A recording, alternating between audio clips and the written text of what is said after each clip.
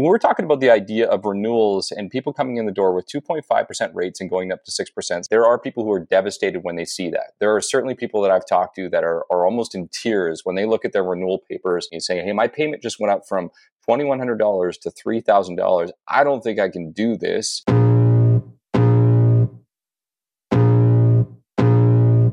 Welcome to the Tom Story Show with Steve Karish and Tom Story, where we discuss everything real estate or whatever else is on our minds.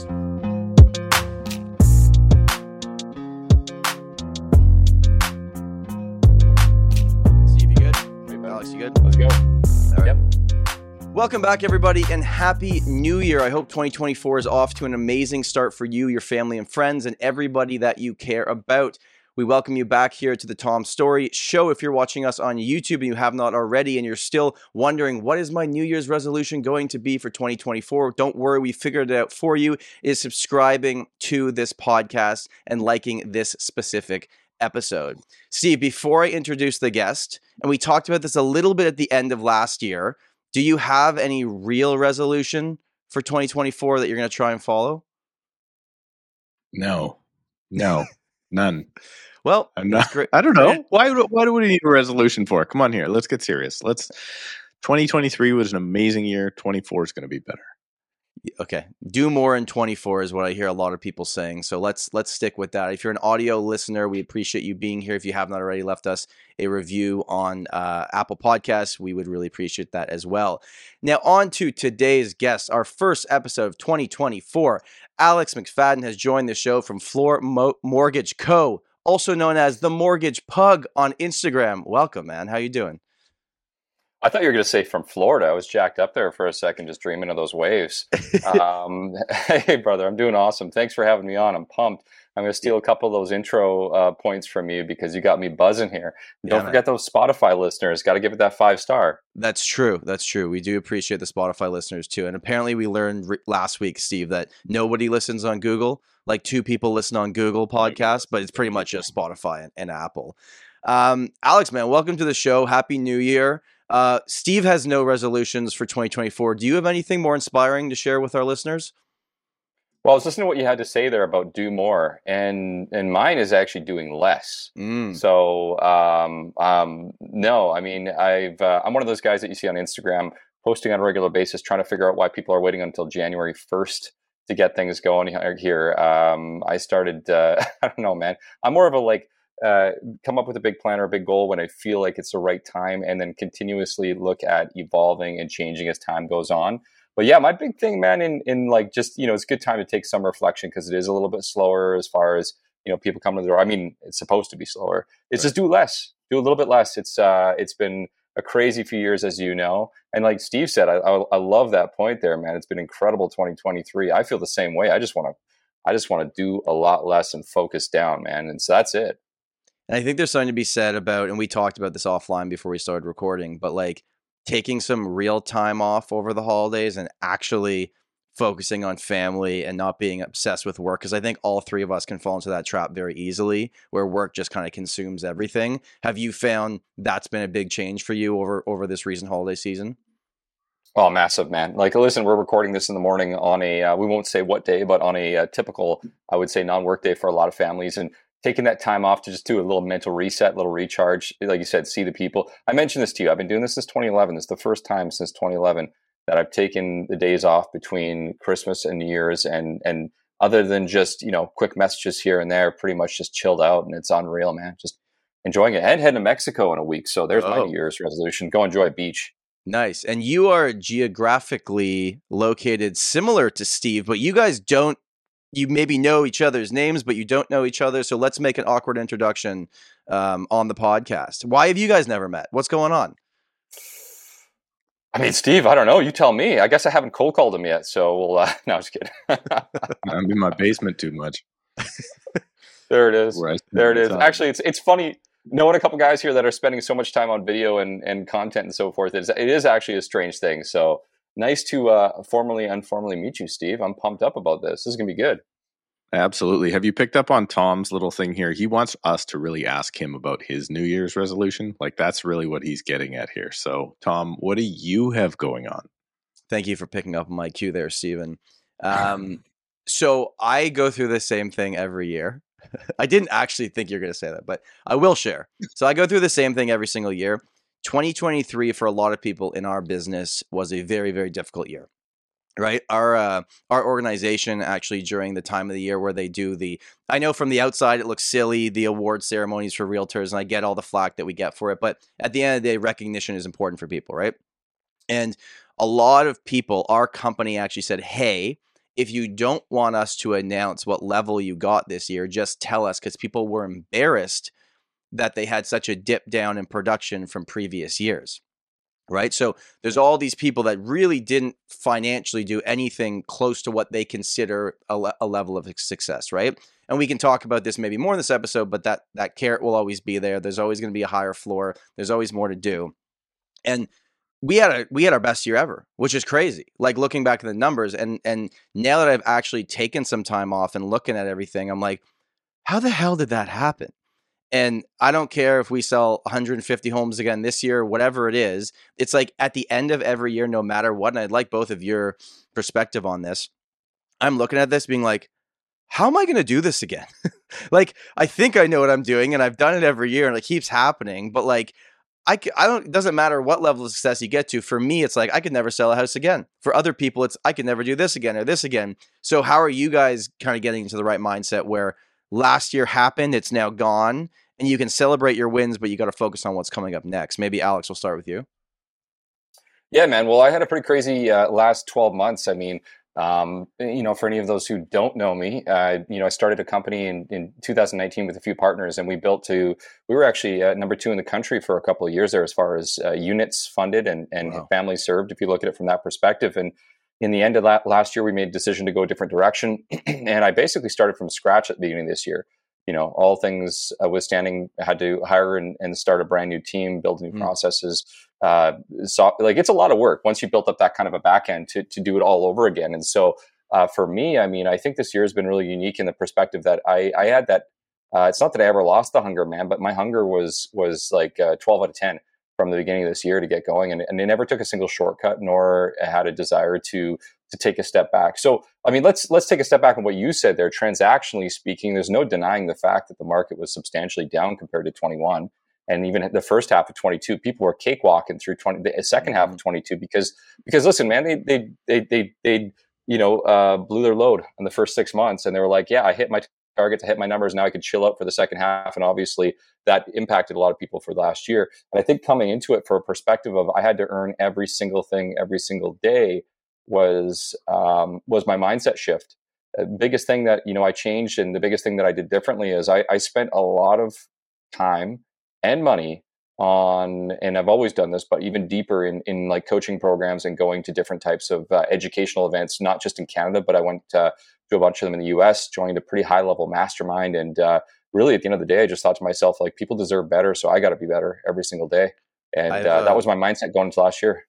That's awesome. So when the moment, you don't have to share too much detail, but I think it's just kind of interesting to anyone that's listening to this that runs their own business. But okay, you were in a partnership, I'm guessing, with a few people, or maybe at least one other person, and you went your separate ways, and then you had that hunger kind of come back to a level maybe you weren't at before because things are just the way they are and it's rolling along nicely.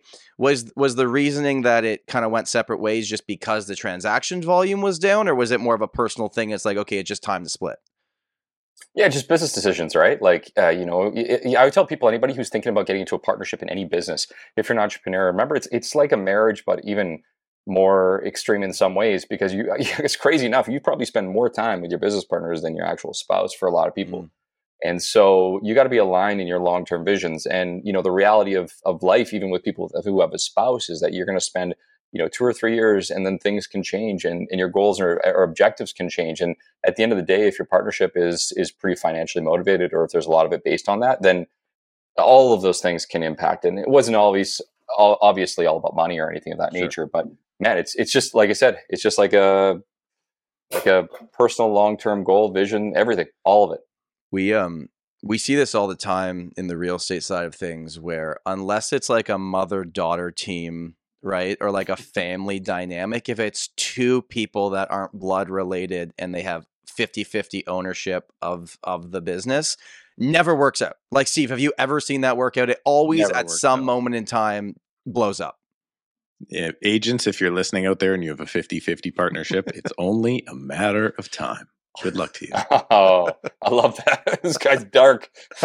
Yeah, well, hey, listen. On that point, though, what I will say is a few things. Listen, I learned so much. I learned, 4 years, I learned an insane amount, especially dealing with that type of transactions. We had a team we grew to about 18 to 20 people. So it was I was able to build the baseline of how to manage a larger team. How terrible I was as a leader. There goes my pug. Where just basically learn how to run an operation. And I started off, like I said, from scratch this year. I hired five people in 2 weeks.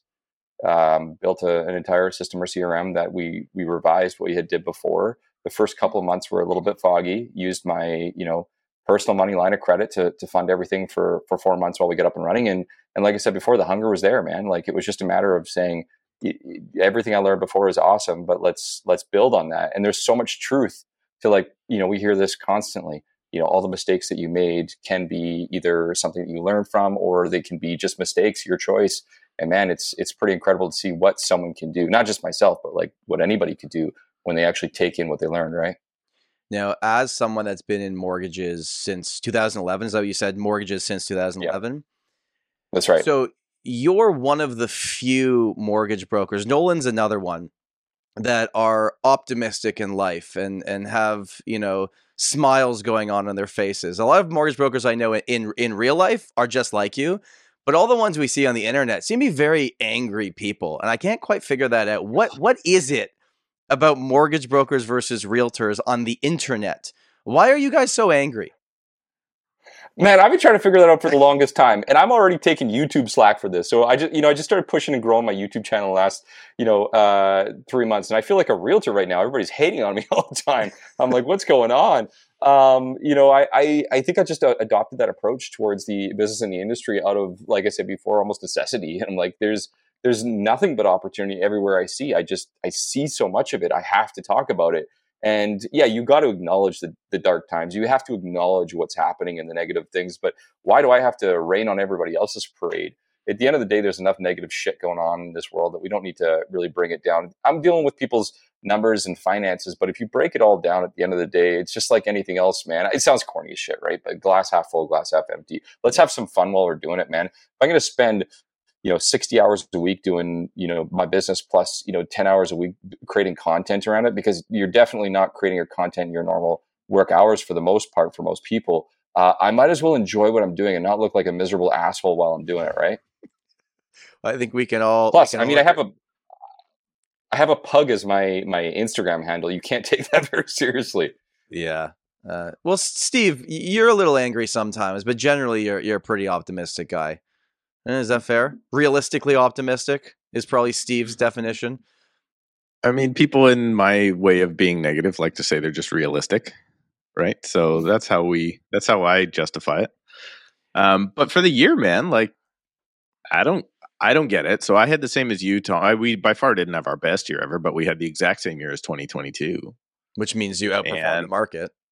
Which means, yeah, I mean, sales are down, whatever. I think in our market, something like 10 or 13% or something. And then we ended up at the same number with the same, gross revenue for the company. So everything was fantastic as far as I'm concerned. And now, like, I'm sitting here and listing appointments like within an hour of leaving this call, right? So things are rocking and rolling. And I think you're starting to see the big separation between people that were floating in our industry, and then the difference now of the people that are starting to excel. And I mean, Tom's there. I don't know if you know this yet. I don't know if, Tom, you've put it out publicly on your Instagram or wherever Alex consumes his content. But I mean, Tom, you crushed it last year. Like, you're downtown. You're the guy now with the target on your head in downtown Toronto, and if not even downtown Toronto condos or whatnot, right? So I just think there's such an opportunity right now. And I think we put out a poll on the channel talking about, like, what do you think this year is going to come with? Bunch of mortgage brokers answered it looks like. Yeah, right. But only 32% of people were positive about the upcoming year. which to me is I guess it's a good number. It's 1 in 3 people is super happy about what's coming. But the rest of the people are probably, I don't know if they're people trying to get into the market or if there are competition or what's going on. But I mean, I see no issues right now. I see 0 issues going on out there right now. Okay, so can I bring up an issue? Can I bring up an issue? Because this is where Alex is going to fill in the gap here. The issue that, now we've talked about this a lot. I don't want to repeat myself too much, but there's always going to be the next thing that we're waiting for that's going to stop the market, right? Or that things are going to crash and we're waiting for this thing to happen. And the YouTube comments like, well, not enough time has passed. We got to keep waiting for this to happen. And the one that we're waiting for now is the mortgage renewals. So Alex, for you, have you had people come back to you with a 2.5% rate and you got to renew at 6? Like, what are they doing? What are these conversations like? Hey agents, a clean and easy to manage real estate website is a must. Go to realtyninja.com/Tom right now and start your site totally for free and pay nothing until you launch. And then when it is your time to go live, you will save 20% off of your entire first year just for signing up at realtyninja.com/Tom. Interesting conversation. Interesting because it's been 6 months and every single headline you see is talking about the renewal doom of 2024 and 2025 and what we're going to do. It's funny. I made a little green screen video about this a few days ago and I talked about this as well. Man, we just talked about how mortgage brokers are negative. I think it's because the reality is people come at you with so much negativity because of stuff like this, and you have to really convert and flip people around. When we're talking about the idea of renewals and people coming in the door with 2.5% rates and going up to 6% rates, I guess there's a few key pieces that I have to talk about. The first one is you're right. There are people who are devastated when they see that. There are certainly people that I've talked to that are almost in tears when they look at their renewal papers and they're having a conversation with me saying, hey, my payment just went up from $2,100 to $3,000. I don't think I can do this. My life has changed. Everything else has become more expensive. My grocery bills are from, they used to be $500. Now they're $1,000. Everything else has gone up in price. Like, yeah, that's a real thing. But here's the best part. You're talking to me right now. And let's talk about what this actually looks like. Well, the first thing is we all know this to be true, or at least I think Tom and Steve, you probably know this at this point right now. When the client receives a renewal letter, that bank's renewal rates are typically 1% or 0.5% above what the market is at any given time. And the sad reality is it doesn't matter how many times I scream this on the rooftop, people still ignore the fact that their bank is not trying to, in fact, give them a cookie. They're trying to make money. Crazy story, crazy theory, right? Oh my gosh. So the first thing is, but just by having a conversation with us, they open up more doors because there's more lending options, there's different interest rates, and there's things of that nature. The second thing is, and nobody likes to hear this, and this is more of a mental consideration. It is really something that people have to get a mindset around. Is you can re-amortize your loan. Most of these people are coming off 5-year loans. Almost every one of them are coming off a 5-year loan. And so they went from 25 to 20 years, or they went from 30 to 25 years. Most commonly what I'm seeing is 25 to 20 or 20 to 15 in a lot of situations. So for anybody out there who doesn't know this, that's the amortization period remaining. And so the first thing that we can look at is re-amortizing. Not saying that's the first thing we do, but it's one of the first things we can look at is re-amortizing that loan. So we can stretch it from 20 to 30 years. We can stretch it from 25 to 30. And so typically what I found is before we even get into recommending things, I'll usually just on the back end, just do a quick little calculation, see what would this do if I were to A, find them a better interest rate or lending solution, B, look at that. But I think even beyond that, guys, like the first thing that people do is they just react or they respond and they get really nervous and they get really upset and they get really confused. And so I tell people, okay, there's a few different things that you need to do first and foremost. Number one, are you looking at your existing debt that you're carrying right now? Because the most people that I talk to have consumer debt as credit cards, lines of credit, car loans, RVs. Like COVID happened and people went out and bought RVs and stuff like that. And I'm not getting upset on people for doing that, but that's eating up a chunk of their monthly cash flow. So how many of these people are actually looking at their real cash flow? I'm not talking about budget, just how much money are you spending every single month and where's it going? Most people don't. And when you help people to understand that, first of all, it creates context to it. Oh, okay, I'm actually spending $1,200 a month in unsecured debt and my mortgage payment is going from $1,200 to $1,800. Maybe I should deal with this debt consideration first. So we can look at consolidation. And again, you get a lot of hate. I love my YouTube haters for this or Instagram haters. They go all over me. It's actually mally YouTube and TikTok that like to hate on me. But sounds about right. That sounds about right. Those are the grumpy people are. Yep. And they're right away, oh, are you just telling people to keep wrapping up debt on debt on debt on debt? And like, no, man, what I'm saying is, if that is going to cause you that level of stress in your life, remember, and we're going to talk about this when we talk about appreciation, home values, your home is probably going to appreciate at a substantially higher rate than you're going to be able to pay any of this stuff off. So let's just figure out a now situation, a now plan. It's kind of like, figuring out you've gained a little bit more weight over the holidays than you wanted to do, and you got to figure out what to deal with it. It's not that you can't lose the weight again. It's just I told you not to bring that up on this episode, man. That was an offline conversation. All right. Those hot dogs, man. All right. So sorry to cut you off. No, you're good. You're good. We're getting too serious for a minute there. Okay. But are the people that you're talking to, are they re-extending back? Is that basically the option most people are taking? Okay, so again, early days right now, right? So a lot of these renewals are coming up 2024, 2025, but I'm thankful I'm getting the opportunity to talk to people pretty early. Here's what I'm saying. Number one, the offers that the people's banks are offering are substantially higher than the market, and with interest rates actually declining over the last month here, they're even more out to whack. Number two, they're not even considering amortization. So yes, many of them are doing that, and they're open to the idea of doing that, if nothing more than just a short-term kind of like, let me just see what I can do and I'll increase my payments. The third thing is, what I'm finding is that, and Steve just brought this up a second ago, a lot of these folks are actually wanting to do something in real estate in the next 2 to 3 years. So they're still like, hey, actually I would want to upsize, or I would want to buy an investment. And so there's a conversation around restructuring, reamortization, and from that perspective, like, hey, maybe I can get a HELOC, or I can get some equity or something of that nature on the loan. So the funny thing is like, Tom, most people, they're reamortizing. A lot of them are consolidating, but I'm not dealing with anybody. I haven't come across anybody that can't make their payments because there's no solution for them. Not a single person. No one's yet been like, okay, I have to sell my house. There's nothing else I can do. You haven't had that conversation. And again, maybe it's still too early for that conversation, because we're going to find out in the next 2 years with all these mortgages coming up, a certain percentage of people are going to be in that boat.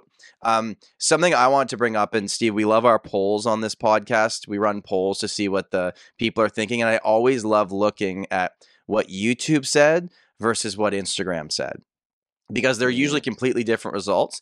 So I asked people, because I knew we were going to have this conversation and I wanted to bring this up. Now, this is the YouTube poll first. I said, how much equity do you have in your home? Now, I would assume that people answering this are answering on their primary residence, right? People probably aren't thinking about investment properties answering this question.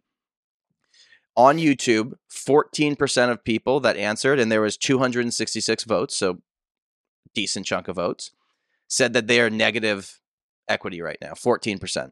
Okay, that's not nothing. So there's people that if their payment, I don't know their situation, if they're on fixed or variable, but their payment could go up and they could be even more underwater and have to sell. 0 to 30% equity, which makes sense. It's a typical down payment for somebody in today's market, is 32% of people. 30 to 60% equity is 28% of people. 60 to 90%, 14% of people, and 92 full ownership is 12% of people. So basically from that, there is more than half of the people that answer this have more than 30% equity in their property. So I guess the question is, having to sell is one thing, but if they sell, it's not like a bank sale. They're just going to list their property like a typical sale and no one will know any different. But if enough of those happen, it brings inventory to the market, and that's when you could see pressure on prices. Is there anything, Steve, what do you think? Is that kind of what you would think with a poll like that? That there would be that many people negative? I think the people, the negative people are just going to say they're negative equity and they don't actually own. That's what I would assume is happening. I wondered that too, actually. But it brings up a separate point where what I'm seeing is I've had some people that are moving around. They've got life circumstances happening right now, and they've been considering, should I rent or should I buy again?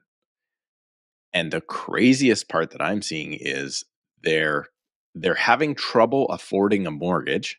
It's getting better right now, thankfully, over the last, let's call it 3 weeks, right? With 5-year fixed rates coming down. But when they're saying, hey, I can't afford this according to the bank, but if I go into a rental, it's $500 more per month. Think about that situation. So you can actually own something at, let's say, $2,100 a month, or you can rent that 2-bedroom condo for $2,600 a month. This is if they've and that's already inclusive owned the property? of property taxes. This is just when they're moving from one property to another, right? Okay. So they have equity down, but they're not qualifying for that extra, right? They're not qualifying for what they would have qualified for before because they're now at, let's say, 7.25% instead of 5.25%. So they're actually in a spot where if they have to rent, they're going to be in a worse financial position than if they can buy and they can't qualify to buy.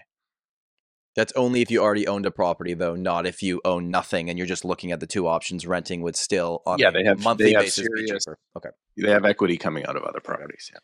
Alex, you mentioned that the renewal letter you're getting from the bank probably isn't the best rate that you could get anyways. And the government, as we've talked about before, they came in and saved us. And they said you can now change lenders and we won't re-stress test you, but only if it's an insured mortgage, which doesn't help that many people. Now, so here's the question. Okay, I get that renewal letter. And I'm like, okay, I've listened to this podcast episode.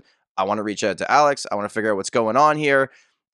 But then they want to go do a new lender to get a better rate, but now they're being stressed again. And that's part of the problem too, right? Is some people, even if they wanted to, would have to take the higher rate just because they can't requalify. Are you seeing that happen?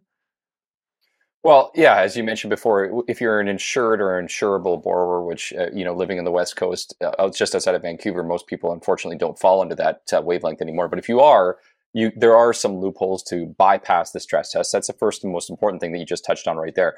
The second consideration is, I'll be really honest with you. Most of the people that I'm seeing or dealing with who are in a position where they're dealing with any concern over monthly payments, they're not an insured or insurable mortgage. And we're looking at, like I said, a refinance, which is not insurable. So you do have to qualify. I would say in the height of the rate market there, in the end of the summer, towards I'd say August to beginning of October, as Steve referenced, that was probably the quote unquote the worst of it, if you will, like the hardest. Yeah, we had people in the best rates on let's say a 3-year fixed were like 6.93 advertised rates. So even if we get them lower options, they have to qualify at almost 9% to get a mortgage. And there's no doubt that there were people that were unable to qualify with conventional options. So what happened is they got pushed into the alternative space. If they had at least 20% equity in their properties, which these folks do. Like anytime somebody's getting up to renewal, I haven't come across anybody who made it 5 years that didn't have at least 20% equity in the property. Not a single person who I've talked to has had that problem. But yeah, we're looking at going into the alternate space. But here's the wild thing about that. In the alternate space, the lenders on the quote unquote B side, as they like to call it, I don't even like calling it B side anymore because they're so close, is the interest rates were only a quarter, a half point higher. So we're talking about the difference of a monthly payment. Yeah, like on a $500,000 loan, like these payments on a mortgage were within $100 to $300, depending on the rates that they actually got. And we're like, hey, listen, the downside is you got a fee that you have to pay to do this. But I have a lender that's willing to qualify you to borrow what you could actually, and they can make these payments. Because to Steve's reference point, these guys sold their houses and moved into a condo or something like that. Not only would they lose all their potential future equity, but they're also renting at a way higher rate. Like the rental of a house that they're going to own is going to cost them $4,500 or $5,000. But if we deal with this payment right now, that might be a $3,500 or $3,300 payment in these terms. But really, at the end of the day, is like people vilify these alternative lenders or alternative side products. But man, like rates were at 6.93 at TD Bank, but over here at Canadian Western Bank, which is considered an alternative lender, they were at 7.1 or 6.99. In fact, there was a period of time where it was actually the opposite, where you can get a 3-year term that was lower than a conventional bank at an alternate lender. That's changed a little bit in the last few weeks as rates have come down. But it's crazy how close those options were. And those were some solutions that people had to look at for a short period of time, no doubt. Because I think there's some confusion with people when you hear A lending, what you think in your mind is, the big banks. Then you hear B lending, right? And then you hear private lending, which is the scary, 10 to 14% range. For the B lending, for the alternative stuff, why is it that their rates didn't go up when everything else went up? Like, why was it? Because usually that gap was pretty big, right? It was like in the days you can get a 3% at the bank, it was like 6% alternative maybe, right? There was a bit of a gap there. Now it's pretty close. Well, they're securing their money in a similar way that a conventional bank is. And so although the cost of funds is higher for them because there's a higher risk associated with their mortgage funds, remember, they do charge a fee, so that fee can help to keep the interest rates down. That's typically 1% of the balance that the client owed. There can be higher fees, so let's call it 1 to 2%. For the sake of conversation, 1% to 2% of the balance of the loan itself, depending on the total cost for the client. And that's another way that they can keep their costs down. But let's go. I want to go back to what you said there, because for you guys or anybody else that's listening to this, you need to know, like, it's not really ABC anymore, right? It used to be kind of like A is your conventional, I qualify based on my income. B is like, I need to use bank statements, equity, something like that to qualify. C is like your typical private, which today is about 8. Crazy enough, there's private lenders that's still 8.5. I don't know how, but 8.5 to 15% if the first or a second mortgage. But it doesn't work like that anymore. I've been saying this for a few years. If anybody follows me on Instagram, is like, it kind of goes more like A plus A minus, B plus B minus, C plus. And that's really how it works. And I think what you're going to see happen in the next couple of years is these quote unquote B lenders, the prevalence of them being out there is going to be much higher as people take on alternative sources of income, whether it be side hustles or they're self-employed and they want to pay less taxes, or just because of situations like we just talked about where people are trying to qualify because of a stress test and they're coming up for renewal. But it doesn't make it substantially less affordable. And that's the key to all this, right? The affordability is the only thing that people really care about, that I've noticed at the end of the day, at least the average person. Okay, so my next question, this is a little bit inside baseball here, so I apologize to the viewers, but I just want your take on this. So as a mortgage broker, okay, you get an application from somebody, and then you have the lenders that you think would be perfect for that person, right? Based on what they're looking for, what is the best opportunity for them. And you can go to the MCAP, MCAP, and there's a few others, or you can go to TD, Scotia, BMO, are the ones that lend from the big banks. Is that correct? Are you just wondering where we can access funds? Yeah, no, but so what I'm saying is, though, RBC and I believe CIBC are all internal, right? They don't lend to mortgage brokers. Didn't RBC just buy HSBC? So is that taking one option away from you guys? What can you break that down for me? Man, there's a lot there. Okay, so in the broker channel, as far as the big banks are concerned, TD and Scotia have been the longest supporters. HSBC joined back a couple of years ago to select brokerages. BMO is actually joining again in 2024, so they're just coming back to the channel. Okay. CIBC will lend through, like, we're not talking about commercial here, so let's get back into, I guess, just residential. So sure. Residentially, they have their own sales force. RBC has their own sales force. RBC has a lion's share of mortgage funding. They push the hardest. There's the whole plethora of things going on right there. But yes, they just bought HSBC, and nobody knows whether or not they're going to continue to keep HSBC in the broker channel. So as a broker, will we be able to access? I don't know. A side note on that, for anybody who likes mortgage competition, that was a real big loss for Canadian consumers right there, losing HSBC and getting them devoured by RBC. Because HSBC, traditionally speaking, although they're an awful bank to work with from a mortgage perspective, it doesn't matter because they advertise lower interest rates. And just for that reason alone, they keep the bottom down on some of these big banks. Now, you lose them and they're going to RBC, which traditionally has controlled a big market share. And they like to be competitive and they like to play the game a lot, that bank in particular, like hey, go get a lower rate, we'll offer you this back and forth sort of situation. But a lot of consumers are going to lose that. And these big banks, they don't care to compete with the online lenders. They don't care at all to compete with the True Norths or any of these kind of like, online butlers or anything of that nature of the nation. They're just basically, hey, you're a bank or you're not a bank. And that's kind of how they look at it, and they puff their chest out, so to speak. But we went on a little bit of a tangent there, but to answer your question, so you've got the big banks, you've got the monoline lenders, which I don't know if you guys ever heard, you mentioned MCAP. MCAP is they own the largest market share of non-bank lenders in the country. So they have MCAP and RMG, plus they have two of those alternate lenders under their arm. And the wild thing about this, I tell people all the time, I'm like, you get a bank like TD Bank, for example. We talk about mortgage funding. So TD Bank actually outsources all of their behind-the-scenes work, so all of their funding, to a non-bank lender called First National. So First National is a what they call a monoline, which is they focus primarily on mortgage funding, whether it's commercial or residential. And they're to make it less complicated, behind-the-scenes funding and compliance and underwriting and so forth, they do the work for TD Mortgage Solutions. And so I think for all those folks who are concerned about these quote unquote micro companies or companies they've never heard of, or I hear the word private lender, they shouldn't be concerned, because if they're doing the back end for these companies, and I can't remember who signed on BMO, but I feel like it was MCAP, then I think consumers shouldn't be concerned about these companies either way. They fill a great gap for consumers. But there could be slight worry in the air that if one of these big ones eats up another one, like RBC did with HSBC, then it's taking away competition for rates, at least, right? No question. Yeah, no question. At least to advertise. Like it's like anything else, right? Like whether the consumer in the end actually benefits by getting that rate option that they were looking for, just by having it out there as an option, it does force RBC, if you will, to push things down, or any of the other lenders. Now, if that option's eaten up or devoured, which I feel very confident that HSBC will not offer the same type of competition, nor will they be probably in the broker channel in the next 18 months, then the consumers are losing out for that reason. Man, I've got so many friends down in the US, and it's so funny when they talk to me and we discuss like how lending works up here, and that's like an hour-long conversation on its own.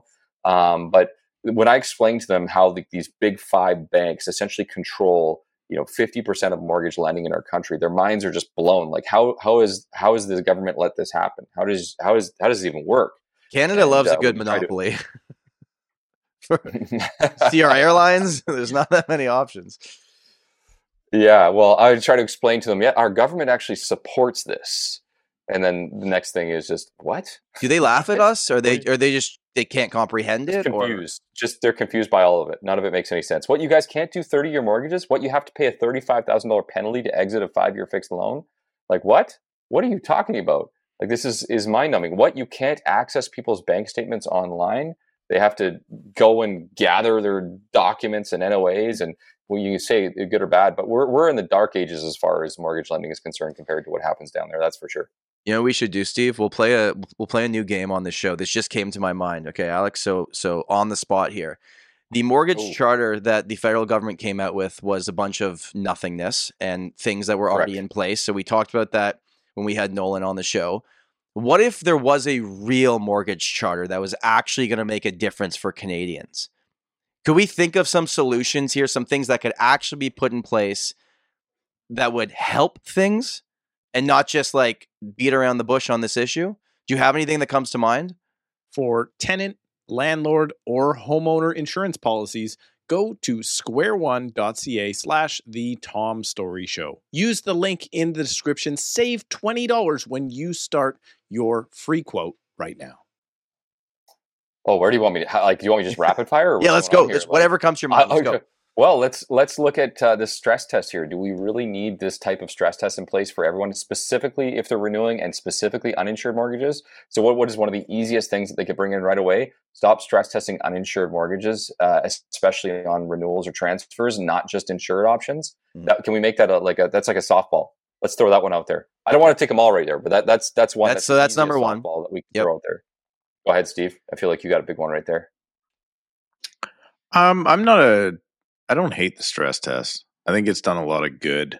I think it's doing bad right now just because there have been companies out there that are giving their own clients really high rates because they know they can't go elsewhere. So I think that's been the issue with the stress test, but I don't hate it as a whole. Does it need to be 2% higher than 7.5%? I don't think so. That's kind of silly. I mean, the biggest one, which I can see never happening, would be, I think they should cap all penalties at 3 months interest, period. All penalties. So the 5-year thing, like I should be able to restructure maybe, or if I'm not going to do that, you need to offer a 25-year or 30-year product.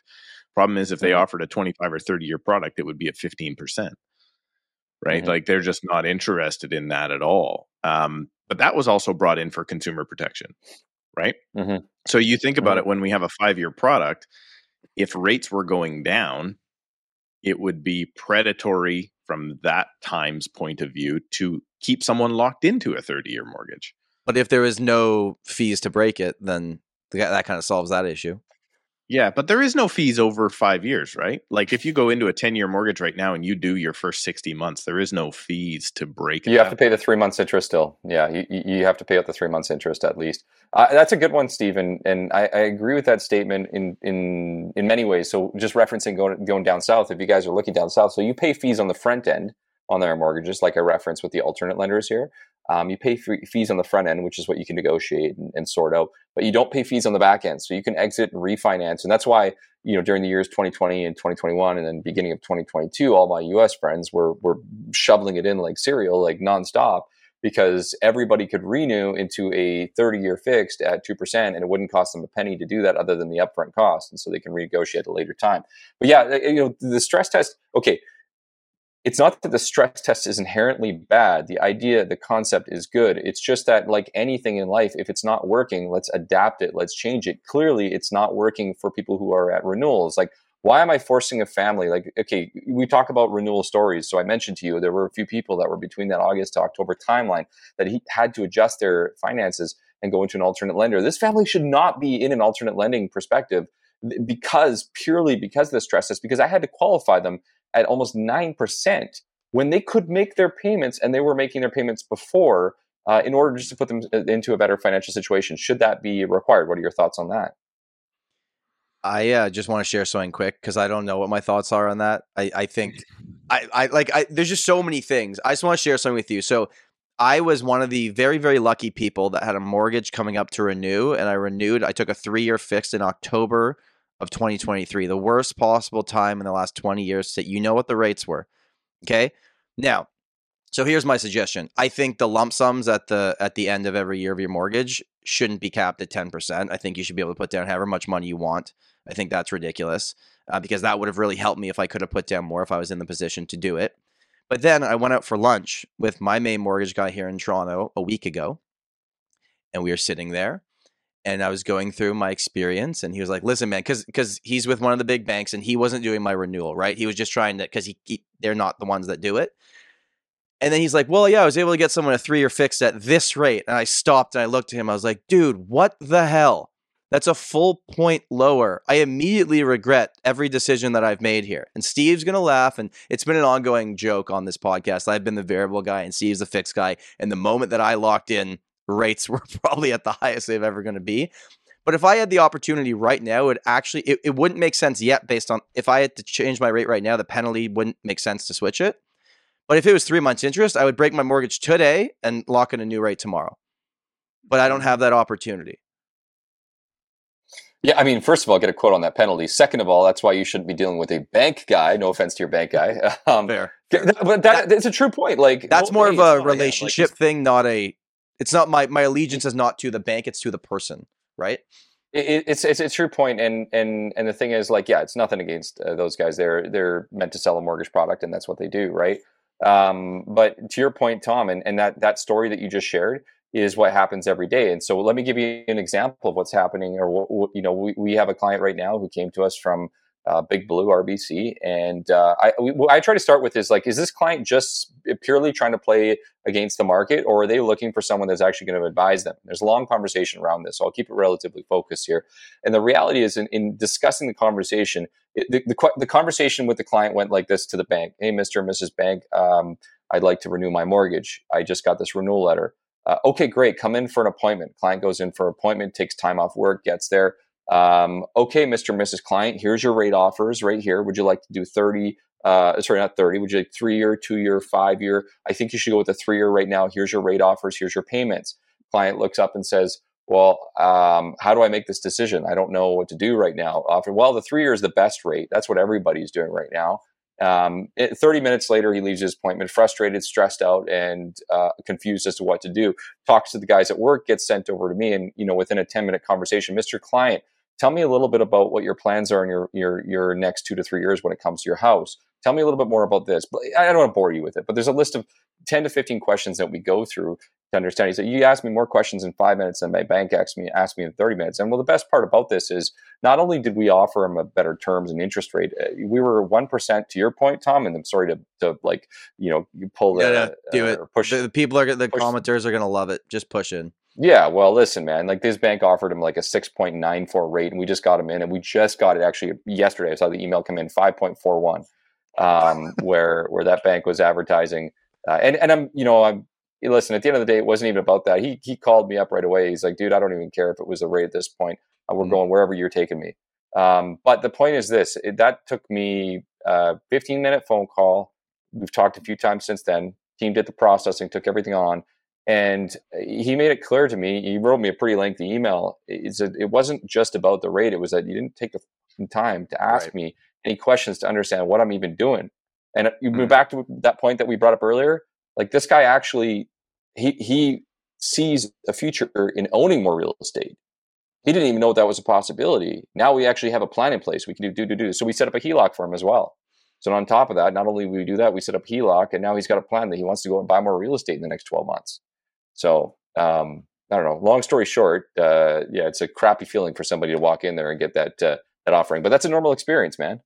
I think I got to find out what my penalty is. If I'm only 3 months in, but if I should look at the numbers. There could be a strategy though, and I think I'd have to look into this further. And Alex might be able to point it out, but there is something that happens when the rates go down. I think you want to hit right around about 1%, because if it starts dropping lower than that, your interest differential is going to be ginormous.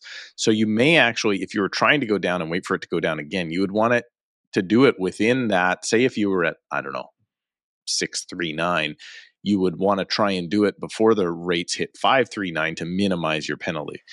And by saying that, I have no idea what I'm talking about, but I have heard that is a strategy that can work. I like the way you explained it. It sounded so scientific and focused there.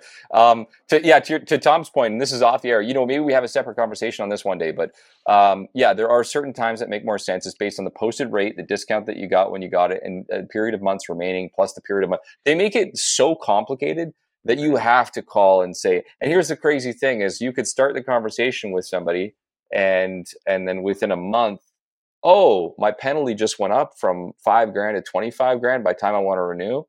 So there are certain timelines. Steve, I have something else for the charter. Okay. How about every time I log into my bank account, I get to see what my penalty is in dollars right there on the screen? How about that? How about you give full transparency? Here's a transparency measure we can make, because I know OSFI listens to the show for sure. What you do is you make it mandatory that every communication I have with my bank about my mortgage has to have my penalty printed on it in some way. That would actually be something that would create transparency, because trying to figure out your mortgage penalty is definitely harder than trying to figure out the theory of relativity. So we have adjust the stress test, take away the big penalties, let Tom Story make lump sum payments more than 10%. Okay. But most lenders do allow more than 10%. Most are 13, but 19 or 20%. Okay, but make it up to 50% of the mortgage. Not that I could afford that, but okay. And then number 4 was what we just talked about. Is there a 5th one we can wrap this up with a bow? Anything else? Well, yeah. I mean, I'd make a recommendation. This isn't so much a charter, but I would throw a bonus on there, especially adapting to where things are at right now. I think we need to go back to 30-year insured mortgages, 30-year options on amortization. I mean, we talk about adjusting to the times. Like, let's go. For all those naysayers or people who are concerned, sure, call it 10% down to get to 30 years, whatever. But at the end of the day, one of the biggest challenges is people getting into the marketplace who don't have support from family or friends, and that 5 years could make a big difference for people getting into the market. And these aren't people who are blowing the market up, and these aren't speculators, and these aren't people who are buying rental properties because they're buying them for themselves because it's an insured mortgage. But there should be some kind of guideline where people can, first-time buyers, maybe first time, in 4 years, whatever you want to call it, they can use a 30-year amortization.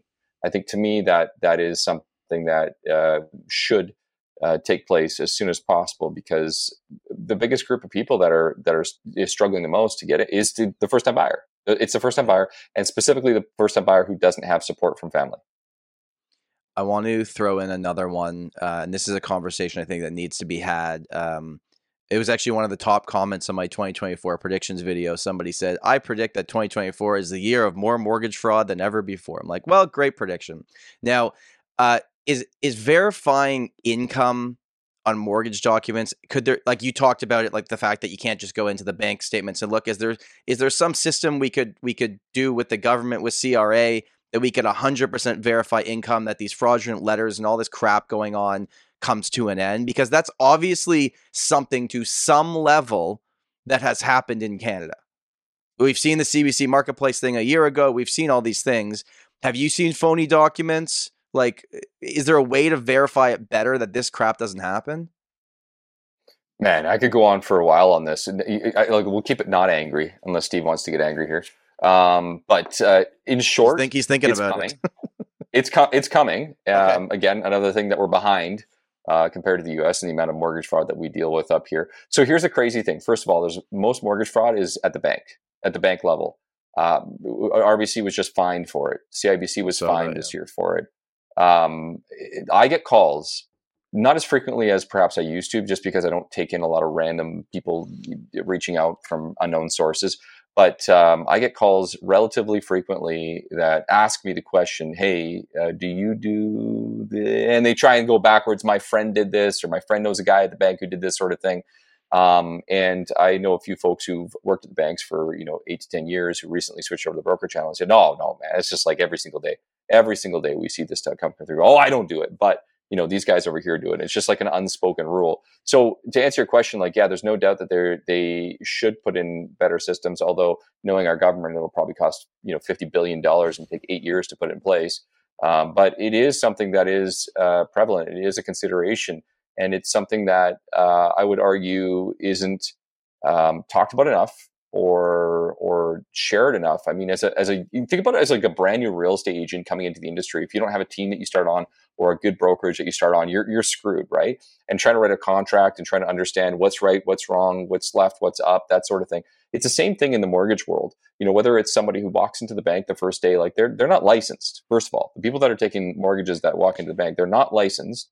They don't hold a license. The bank holds the license. The mortgage specialists at the banks don't have a mortgage broker's license. They're not licensed. I knew that for one of the banks. I didn't know it for the other one. Okay, so that's across the board. Interesting. Across the boards. So if you go into any of the big banks, it doesn't matter, any bank, any credit union, anywhere, they can sell you a mortgage under the bank's license. So you could be under TD or Scotia or whatever. It doesn't matter. And they can sell it to you under there.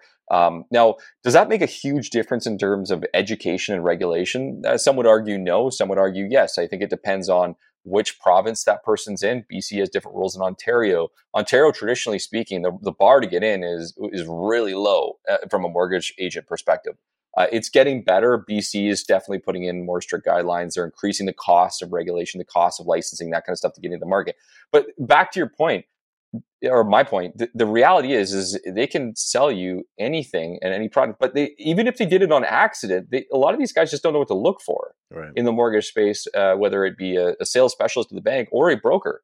I mean, they're all just as bad. And so I think what you probably see is there's probably a percentage of files that get pushed through just based on the assumption that they're fraudulent loan. But here's where the big difference is, and this is why I say it's more of a bank issue than a broker issue from what I've seen. Only from what I've seen, again, it's just anecdotal feedback, is that in the broker space, I've noticed that the underwriters at most of the lenders we work with, they have an extreme level of diligence. And it's only gotten more and more diligent over the last couple of years. They will nitpick every single dollar, penny to the penny, and look at it. And of course, things can probably still slide through, but it is very difficult. Whereas I don't know this on the banking channel, but I understand that it seems to be a lot less documentation, a lot less, a lot more can get through the pipe, and there's just a lot more exceptions being made on a regular basis. So take that for what it is. One thing that is fraud going up? Go ahead. I hope not. I was just going to say, one thing that gave me a little bit of certainty in this is going through the process myself. Now, other than giving the bank the naming rights of my next unborn child, they asked for everything. I'm like, guys, look. It's right here. What do you need? Now, part of it was because I had incorporated, they finally let us incorporate here in Ontario a few years ago. So I paid myself less personally and I had to show them all the business stuff, yada, yada, yada. But I was like, I'm an A+ client. Just give me my mortgage. They're like, not so fast. So they actually gave me some level of confidence that I think if people that are getting away with the fraud know exactly what they're doing, like they're very specific and I don't know what they're doing, but how they're getting it past there.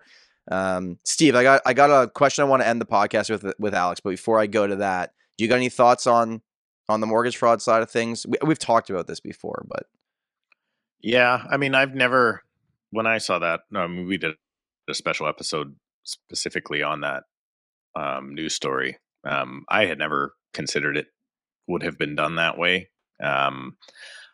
I think it's much more common that it's done kind of how Alex kind of said, like the exception that is made for that one individual client. Those exceptions generally are not made through the broker channel, is my understanding, and they are made quite often for the better client. Let's say with one of the big banks, they'll make that exception for. So that I can definitely see. But then you have to ask, okay, well, maybe we should make that exception because that person does have a high net worth or whatever, and they do have a long-standing relationship, or they do have a ton of investments with the bank. So are they really going to default? Probably not. We are in a space now where, though, like you used to think, like Tom did, I'll go to my bank. My bank's not going to, like, look how good of a customer I've been. Obviously, they're going to get it done for me. And there are situations where that doesn't happen anymore.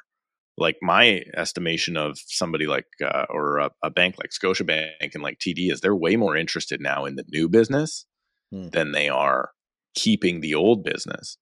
And this might just be my perception, but BMO and RBC are the opposite of that. They're still kind of old school. They're still kind of like, this person's been with us for 20 years.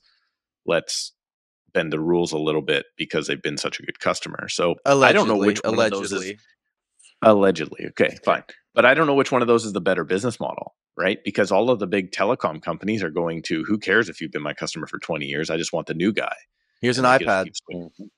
Yeah, totally. And then you would think that if I've been a customer of yours for 20 years, that I should get some sort of special privilege, but that's not really the way a lot of business works anymore. So I don't think it's a right or a wrong. I just think it's the realities of the two different business models.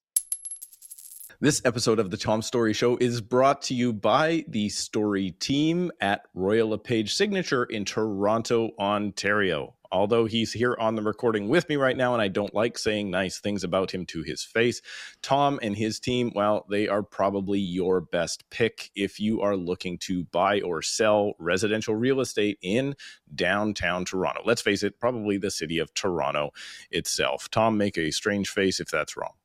That is correct. That is correct. All right, we are good to go. So if you are looking for one of, if not the top agent in downtown Toronto for your residential real estate needs, condos, semis, detached, if you're looking to upsize or downsize, give Tom and his team a call. And Tom, how would they get in touch with you? I think the best thing would be go to the first link in the description of this episode, and you can book a call with me at a time that works for you. And we'll go over all the information you need and see if we can be of service. And I recommend if you are listening to this from across the country and you're either moving to Toronto, or if you're an agent outside of Toronto and you have a client moving to Toronto, go ahead and book a call with Tom because he would love to take your referral as well. That is the Story team at Royal LePage Signature in Toronto, Ontario. He's a pretty good guy. He knows what he's doing. Just don't tell him I said so. Tom, the last part we need to do before the end. This communication is not intended to breach cause any breach. What's that? That was Oh, you want me to say it? I don't know what the word is. I don't even know what the words are. This communication is not intended to cause or induce breach of any existing agency agreement. And now, back to the show. There's a few key points that you brought up right there, and the first one is the banks have definitely started to adapt their way that they focus on obtaining new customers. Scotiabank is a perfect example. In the beginning of 2023, they literally put themselves out of the mortgage market. They had no interest in obtaining new business. They had gone so deep the previous 2 years that they're like, no, we need to reconsider the way everything works. And for the first 3 to 4 months, and that's a huge loss for anybody who who owns real estate as an investment specifically, or anybody in the broker channel, that's a huge hit, right? They're a great bank and a great lender, traditionally speaking. And when they came back, they said, okay, great, we're going to start to offer you low rate offers if you accept another Scotiabank product. So you have to take a, whatever it is, TFSA or GIC, or it doesn't matter. There's a variety of different products that you have to sign up for. And so it's smart in many ways because they said, listen, we're not making a ton of money on these mortgages. The mortgages for most of these banks are loss leaders anyways. They get you in the door. And then when they get you in the door, they're going to sell you on product X, Y, Z. Steve's point is valid. Some of the banks, and I would say up until the last couple of years, Steve, you were correct that you would have seen RBC take that approach. But I've also even noticed a shift there where they're trying to take, and again, I don't know this other than just my experience. I've also known a shift talking to clients where many more of the RBC clients where in the past they would just always go back to the bank. They're starting to walk outside the doors and say, hey, is there something else out there? And I think there's something to be said about consumer sentiment and consumer just general awareness. They are starting to understand that, okay, well, I have to requalify anyways, might as well look around and see what my options are and what might be available there for me. And who's going to get the exceptions, to your point? Typically only those quote unquote high net worth people. But when I'm starting to get calls from those quote unquote high net worth people, and even they're starting to say, I'm not getting these exceptions anymore. It's kind of like, whoa, welcome to the real world. Everybody now has to qualify under the same set of guidelines every single time. And I think that is what shakes up the marketplace. And these are the types of conversations that can be the most frustrating or challenging, especially on our end of the world, where we have to explain to people, hey, no longer can you just write down, I have a job and I have, $500,000 in my bank account. You now have to actually provide, as Tom mentioned, your kids' birth certificates. I'm not joking when I say that. You have to provide your kids' birth certificates if you're using child care benefit income, which you can at many of the banks, right? You have to provide 3 years of T2s and T1s and T4s and all these different things. And so it changes the way that you do things. Here's what I say. Let's get back to the positive real quick here, because let's get on some good stuff here. I'll say a few things. Number one, I think in the last year, what it's done is shaken out a lot of the branches in a good way and a bad way, but it's shaken a lot of the branches. And I think what that's done is it's exposed a lot of the weaknesses in the real estate market, including things like we've talked about, like speculation, assignments, new builds, contracts, people coming from various places and quote unquote parking money, which I don't seem to be a big issue, but it's shaken it out and said, hey, these aren't the primary issues that we're dealing with. The primary issues that we're dealing with are actually could be dealt with really easily, internally speaking. And most of the problems that we're hearing about on the news, there are real solutions for. We just talked about high rates, renewals, all these things coming up. There are options for people. There are solutions for people. You just got to be willing to seek it out. And I think that's where channels like what you're doing right now is a great service, because at the end of the day, people actually can hear, holy shit, I have a choice. Holy shit, I have an option. Wow, there's things that are out there for me. People talking about right now getting in, why would you get into the real estate market this time when we just went through this insane experience? Well, I'm telling people, well, I just got myself pre-qualified because I think looking at the market, there's even more excuse or reason looking forward in the next 3 to 5 years that the market is just going to continue to be more and more inaccessible for people, which this whole Charter of Rights just basically proves. So find a way, get away. There's always an option. There's always a solution. And there's always people out there who are willing to help out, right? I also think, too, just to wrap it up with the mortgage fraud side of things, I'm not going to go negative again, I promise, but there's levels to crime, right? There's levels to crime, that senses that people get. All fraud is bad. Let's make that very clear. Mortgage fraud could be falsifying documents. It could be also just saying, I'm buying this for my own use, and then you rent it out day one because you didn't put as much money down. Like there's different levels to this. It's all bad, but I'd love if there'd be a way to clean this up. Okay, I waited till the end on this. I'm sorry, Alex, but I want to bring it up, and I promise we talk about it. I know me and Steve have had this conundrum in our lives as well. You go to parties and people ask you what you do for a living, and we say real estate, and then you get stuck in a conversation, have to explain things. You say mortgage broker, but that is not who we are at our core. That is what we do. That is what we are good at, and we have a passion for it. But I know that you've kind of taken another path where it's not just mortgages, but it's overall financial freedom and money. So we'll go a little long here if we have to, but has your lifestyle, perception, whatever words you want to use towards money changed in the last little bit? Can you share a bit about that? 100%, dude. Yeah, thanks for bringing that up. I think to your point, exactly. The moment that you say mortgage broker or realtor, people run the other direction typically, or they get angry about interest rates. So one of those two things, or they hit you. Thank God, not too much hitting lately. So yeah. So what do we really do? We help people create wealth through financial freedom. And there's so many opportunities available to people through these different levers that are available to us. But it's more than just a mortgage. Like really, that is just one tool that's available to us. I think that we are in a society right now where most people have this unfortunate attitude towards money because we were never brought up or taught about how money actually works and how it can benefit you, and how essentially it's to use the word abundant. It's always there. There isn't always an opportunity for people to create the life that they want to. Instead, we live in a society of people who are look at money as a bad thing, as something that's scarce, that's not readily available, that you can't get more of, that you need to cling on to. And what I've noticed in even changing my own mindset over the last couple of years around this, and still continuously working on it, is it's not a significant change for most people. It's just change. What I mean by that more specifically is it's not out of touch for someone to change their life and the way that they feel about money. And you don't have to count everything down to the last penny. You just need to start by thinking about things differently and building a baseline.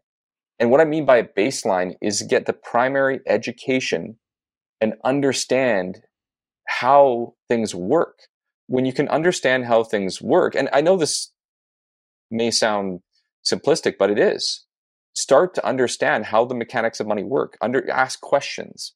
Why does a mortgage work this way? How does appreciation work? How does compound interest work? How can I spend and invest to earn? What is my time worth? The number one thing that I try to teach people in our industry, new brokers, new realtors, is value your time more than anything else. And I think I kind of went on a little bit of a roadmap among a lot of different points there, Tom, but in talking to you last time, it's something that's really personal and important to me is to have conversations with people that empower them and put them in a situation where they feel like they have a better future and they're not restricted and money isn't choking them off. Is there any place that you went to get yourself in the position that you understood it better? Is there YouTube channels you watch? Is there books you've read that are like, this is my go-to, every person has to read, like whether it's Think and Grow Rich or whatever book it is that you would say if someone is starting from scratch and they've lived their whole life just kind of going through it and they finally realize, oh shit, I'm X age old. If I keep doing this, this isn't going to get me to where I need to be in retirement. You can hire Steve to yell at you for 10 minutes. We could do that as a service. Yeah, we could go for that. Let's go. Listen, I don't try to purport to be someone's personal money coach. What I try to do is I try to bring to my conversation a better mindset around, like I said, money, and help to educate people around the areas that they don't understand. If someone says to me, hey, I want to learn about stocks, I say, I'm not your guy. I'm not going to teach you about stocks, but here's a couple places that you could look, or here's some things to look at. I mean, first and foremost, let's start with the easy stuff. You could literally search up anything that you want to learn on YouTube, anything, type anything in the bar, anything. Anytime you don't know how to do something, go to Google. Everything that you want to learn is on there and it's readily available to you. Let's go back and answer your question. Was there one thing? If people ask me this question, I said there wasn't one specific thing that really changed the way that I thought. I think it was an evolution over time. I mentioned to you earlier in this podcast at the very beginning, I said, what was something that I did this year that put me in a better state that I was willing to put in, or that I put myself into? And that was being around other people who were achieving much greater success than I had ever dreamed about doing, and listening to the way that they speak about how they invest, B, what they do with their time, C, what they value, and D, just the way that they overall think about it. It started to allow me to think differently about how I communicate with people. So take that back into the conversations that I have with folks on a daily basis and the questions that I ask most people. It usually comes back to like, why? Why do you feel this way? How do you feel this way? And how many people do you think that you've come across, either of you guys, how many people have you come across where you actually ask the question, why, around something money related, where they're actually comfortable to answer that question? I mean, rare. Almost never. Yeah. Never. Yeah. Like if you question why someone does something with their money, they get offended, they get upset, and they get angry. Why is that the case? It's like talking about sex in Canadian culture. You can't talk about money, you can't talk about sex or anything of that nature, and both pretty big parts of our lives, yet we can't have conversations. And so let's go back to your original question, Tom. What would you do? I would start to question why. Why do I do things this way? Why do I feel this way? Why am I spending my money on these things? Why don't I have this, or why do I have this? And when you start to retrace these things back, it really becomes less about this like thing of money and more about what you actually do with the time that you have. And that turns into so much more. Like think about the time that we're spending right here today and the time that someone's spending listening to this. They have a choice to do almost anything, yet they're doing this because they want to listen and learn. And I think it all goes back to that conversation of just emotion. There's typically, listen, let's go back to the most basic thing. When we come up through school, we're taught about social studies, which is, I don't know what it is anymore, We're taught about woodworking, which is great. Like nothing wrong with that. We're taught about chemistry and math and all the important things, right? But has anybody ever taught a kid what to do when they receive their money? Probably not. Maybe their parents, maybe the book that they got in the bank. The bank gives them a little book and says, deposit your money in this account, and this is what happens. Did anybody teach a kid when you put money in a bank account, it actually loses money? Nope. Did anybody teach someone that when you actually take money and you put it into investment, that you actually have more later, but there's something called delayed gratification? Probably not. Were we ever taught about compound interest when it relates to our personal finances? I don't think so. So I think it just comes back to when I speak to people, generally speaking, Tom, like most people don't understand these things. So it's just finding a way to relate around these different types of topics and have a conversation about them that's much more open and less judgmental, because there's no judgment. Steve, I think Steve's been the best person I've met, at least trying to teach his kids about money. And finally, after me yelling at him for a year and a half on this podcast, he booked a trip to Disney for his kids, regardless of what it's going to cost, because that is a life memory. Congratulations, Steven, on finally spending $1. How do you feel good about it? Were your kids happy? Yeah, it was good. It was good. We're going, and it'll be fun. And I don't have any issue with that. Tom's story. I don't have any issue with that, but I do think too many people spend their money on Disney. So, okay, fair enough. Alex, a medium there. I'm really curious, Steve. Or Tom brought this up, and the way that you said this was kind of along the lines of like suggesting that, Steve, you've been a little bit. I don't know if it's uncertain or maybe unwilling to spend money on these types of vacations or these types of things. Like, is it that you don't want your kids to either spend the money on going on a trip, or B, find the value in saving money? Like, what's the reason that you've been maybe nervous in the past about doing that sort of thing? Tons of reasons. One, I believe my kids were too young to appreciate it, and I don't believe wasting money on kids that are too young to remember the thing in the first place. That's my first thing. I have had a tin, I guess I'll call it a Coke bottle. There's a Coke bottle in our house for the last 3 or 4 years that every spare bit of change went into. And I told the kids when that got to the top, that was our Disneyland money. So they've been learning to save. This particular time, we were actually looking at another vacation. We ended up going now to Disney, and I think it's the right time because I think our kids are now old enough to kind of appreciate it. I've actually taken a different mindset completely. I did not want my kids on a plane at an early age. Again, that has to do with probably just cost and a few other things, but I think a lot of people spend a lot of money on very young children's vacation that I think is a waste of time and energy when the kid doesn't matter. It's for the parent then, right? It's for your own gratification. And I don't believe it's for the benefit of the child, of which now I think they're old enough. So there's been so many different things that have led towards that. So I think it's all culminating at the right time. And yeah, I do not value vacation the way other people do. And I do value investment and growth and business more than I think most people do. And I think that is a big, something I'm seeing particularly in a younger generation. And I just might be the old grumpy man, but I think there's a whole lot of people spending way too much money on gratification and experience as opposed to setting themselves up for the future and then being able to appreciate those things or afford those things when they can properly appreciate them as well.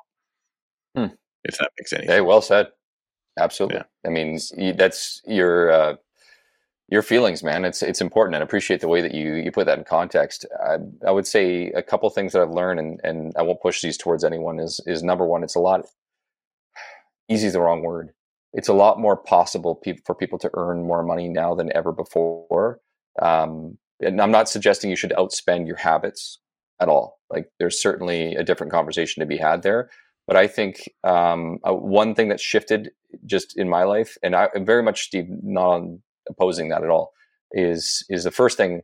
The biggest shift that I had in my life over the last few years is the experiential side of things, is to value that. And so I'm curious and thankful that I heard you say that. The second is, instead of telling people to save, for me personally, instead of saying to someone like you need to save every dollar here and track every dollar there, I actually look at where they're earning money and what their possibilities to earn are, and combine the two together. So you need to have good spending habits, of course.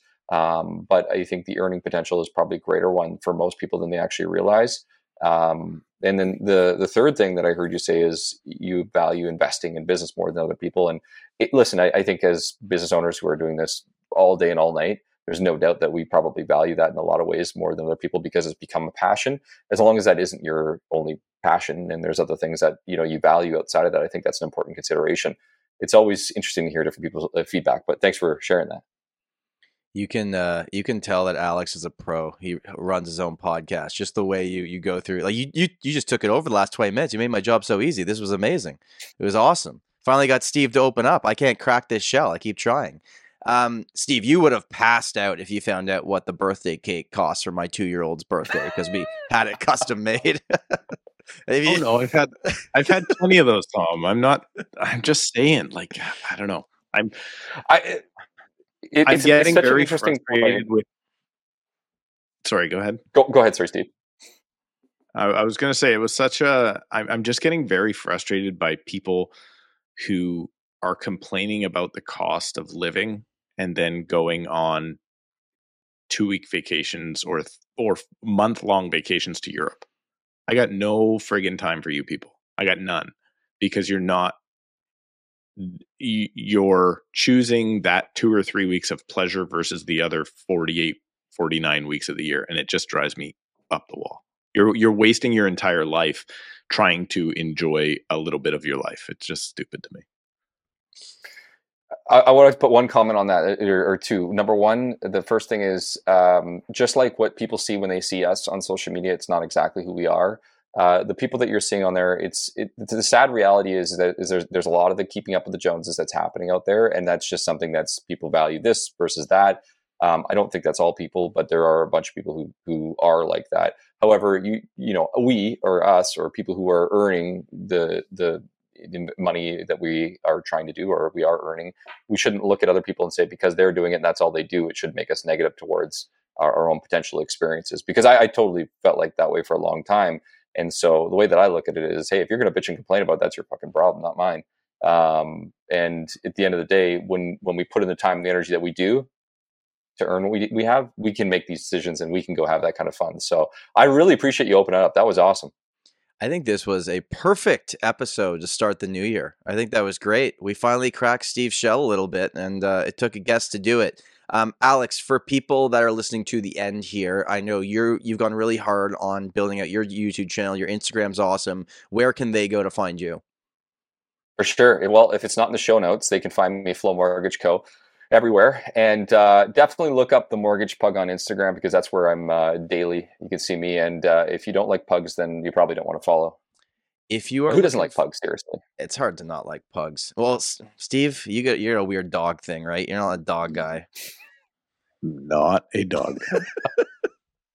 All right, everybody. Thank you for listening. On behalf of Steve and Alex, we appreciate you being here. Have a wonderful week. We will see you next week. Bye.